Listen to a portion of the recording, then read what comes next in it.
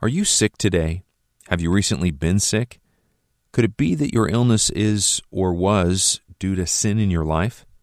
Well, that's one of the issues that we're going to deal with today on this broadcast, so stay with us.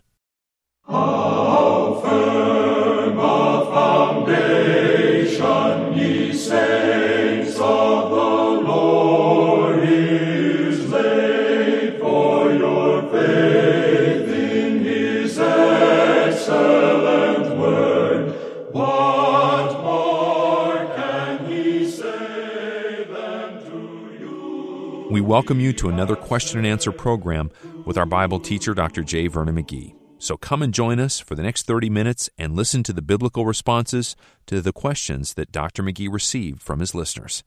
You know, one of them may be a question that's come to your mind recently. This program is a ministry of the Through the Bible radio network. Now let's get to those questions. We begin with this letter from a listener in Pontiac, Michigan, who's concerned about the verse in Scripture which says, "Yet Jacob I have loved, but Esau I have hated." She says, why did God hate Esau? Well, you find that in Malachi, not back in the book of Genesis at all.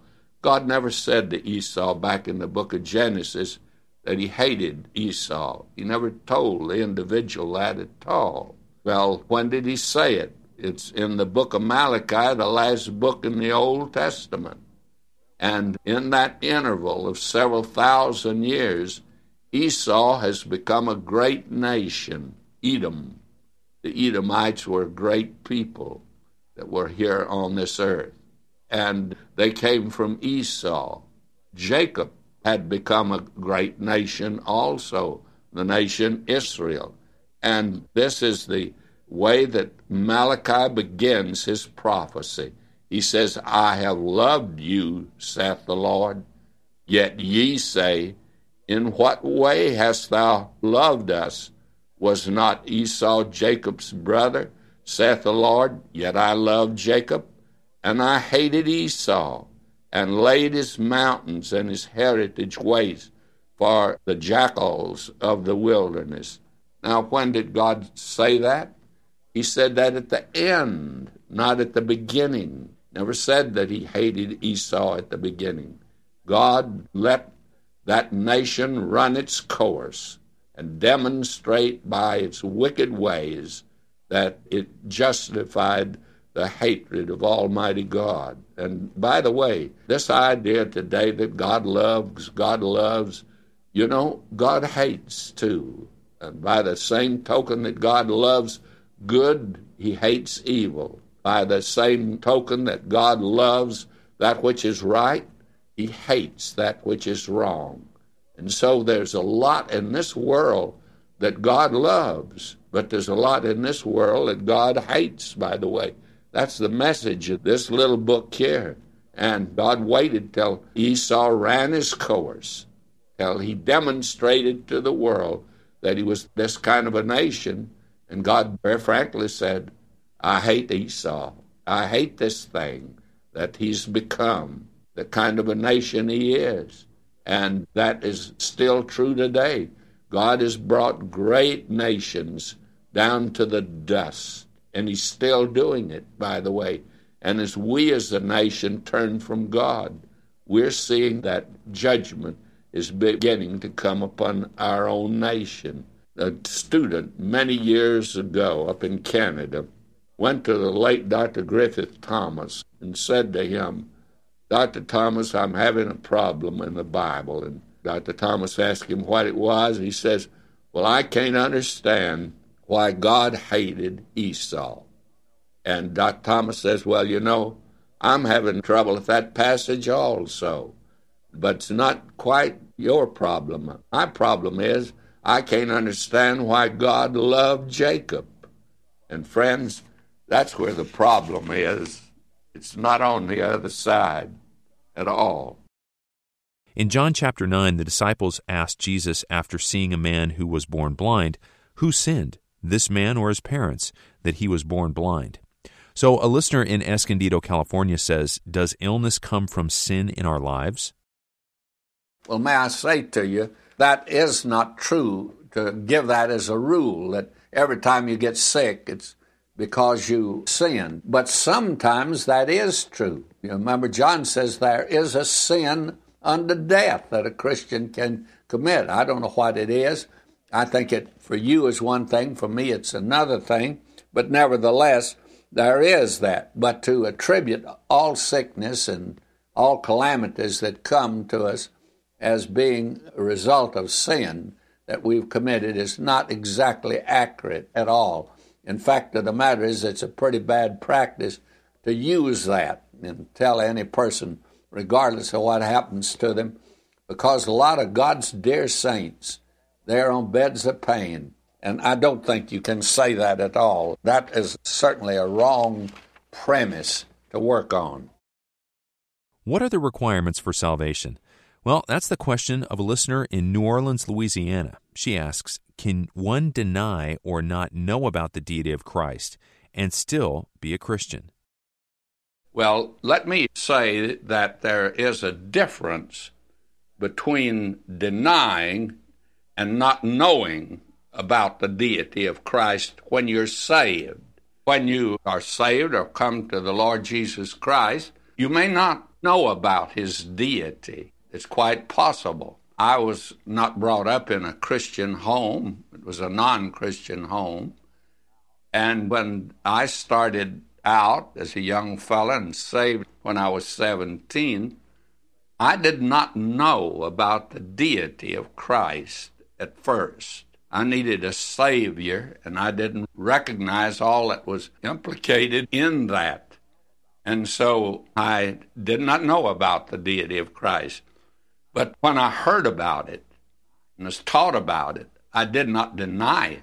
If I had, I would not have been a Christian, because to deny the deity of Christ is actually the same as denying the ability of the Lord Jesus to save you. Let me turn to a scripture or two. In 1 John 4, "Beloved, believe not every spirit, but try the spirits whether they are of God, because many false prophets are gone out into the world. Hereby know ye the Spirit of God. Every spirit that confesseth that Jesus Christ is come in the flesh is of God, and every spirit that confesseth not that Jesus Christ is come in the flesh is not of God. And this is that spirit of Antichrist, whereof ye have heard that it should come, and even now already is in the world." And there are those today that actually who deny the deity of Christ and say they're Christian. What they're doing is worshiping an Antichrist. They're not worshiping the Lord Jesus Christ. And the second question this party has, can one not have a personal relationship with Jesus and still be saved? The very reason that we are saved, and one of the wonderful benefits, is that we might have fellowship with him. Again, John in his first epistle says, "That which we have seen and heard declare we unto you, that ye also may have fellowship with us. And truly our fellowship is with the Father and with his Son, Jesus Christ." Now, I think that it's possible to grieve the Holy Spirit in such a way that you would not have fellowship, but you'd be living with a grieved Holy Spirit.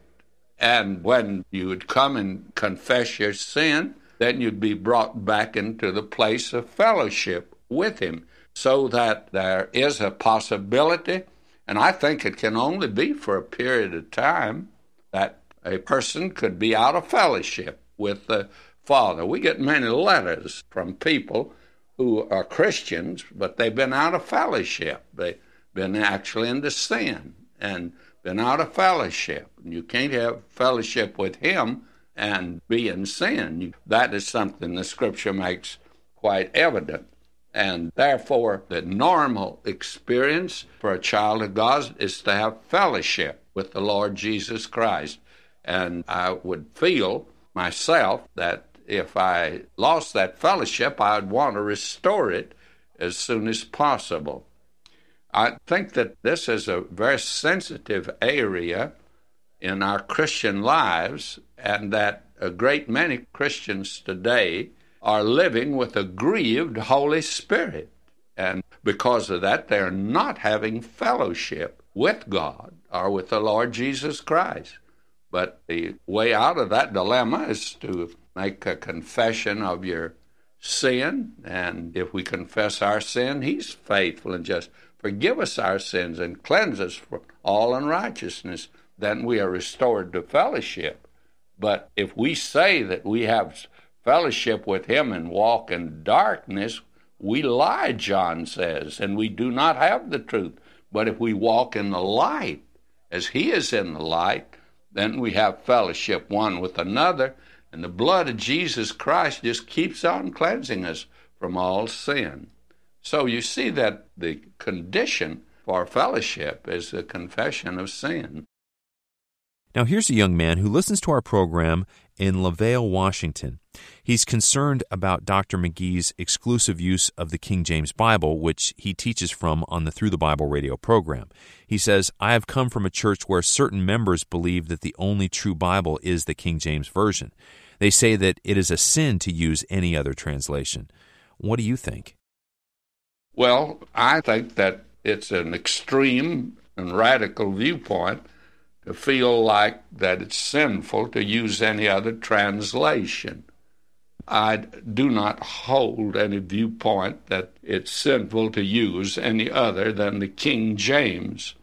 I have found that the King James is entirely adequate for me. I feel like that the problem with the King James is that it's written in Elizabethan English, and it's the same kind of English that Shakespeare had, the same kind of English that he used.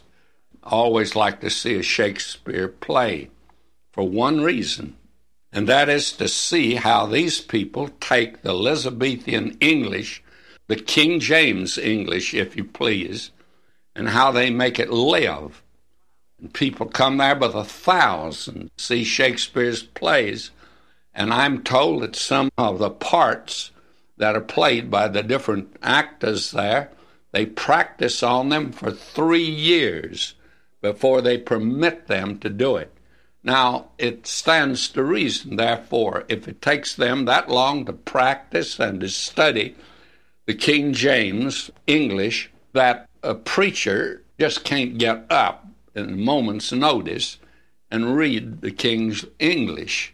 He just can't do that. He needs a little studied, wouldn't you think?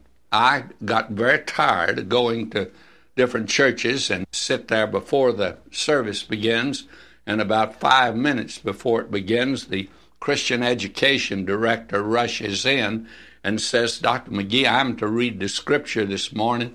Would you tell me what it is? And I'd tell them, and then they generally would want to know, are there any big words in there? May I say to you, that party is not prepared to read the scripture in any translation, for that matter, and certainly not the King James. And so I have the habit now of always saying, I'll read my own scripture, because I've at least been over it several times and am more familiar with it than the Christian education director is. And I believe that the King James can be made very understandable. In fact of the matter is, it has a beauty and a reverence about it that no modern translation has been able to even touch. And the modern translations, many of them have good points to them. I think that they are good interpretations, some of them. Phillips, for instance, I felt he didn't write a translation. He wrote an interpretation, and his interpretation is good. For instance, where it says, every man must bear his own burden. Well, Phillips has every man, and I don't have it exactly in my mind, but every man must carry his own load. May I say to you, it's a nice interpretation of it, but it's certainly not a translation. A translation is where you take one language and take the words out of that language and put it in another language in words of equal meaning. And that is not always done in these new translations, because the idea is not so much to get the literal translation as to get one that is readable to a boy that's in the 9th grade. And the reason I say the 9th grade is because in Los Angeles they tell us that in the public school that the average boy in school can't read till he gets to the 9th grade. So that the 9th grade kind of translation certainly wouldn't be the King James. It would have to be one of these new translations. And my feeling is that the King James, if it's studied, and it should be, and gone into detail, that you can get probably closer to the original than you can in any modern translation. And my feeling is that we're trying to make Christianity today so easy, so entertaining, so comfortable, that we are pretty much away from the Bible to begin with. We're away from all translations. And today, actually, there's a great deal of talk about having the ethics and the morality of Jesus taught without teaching about Jesus, that he's being entirely left out. And today, you hear all kinds of seminars being run to tell you how to, to make your marriage work, how to be a success in business. And I got a folder on one recently, how you can reach your highest goal. I don't know what my highest goal is.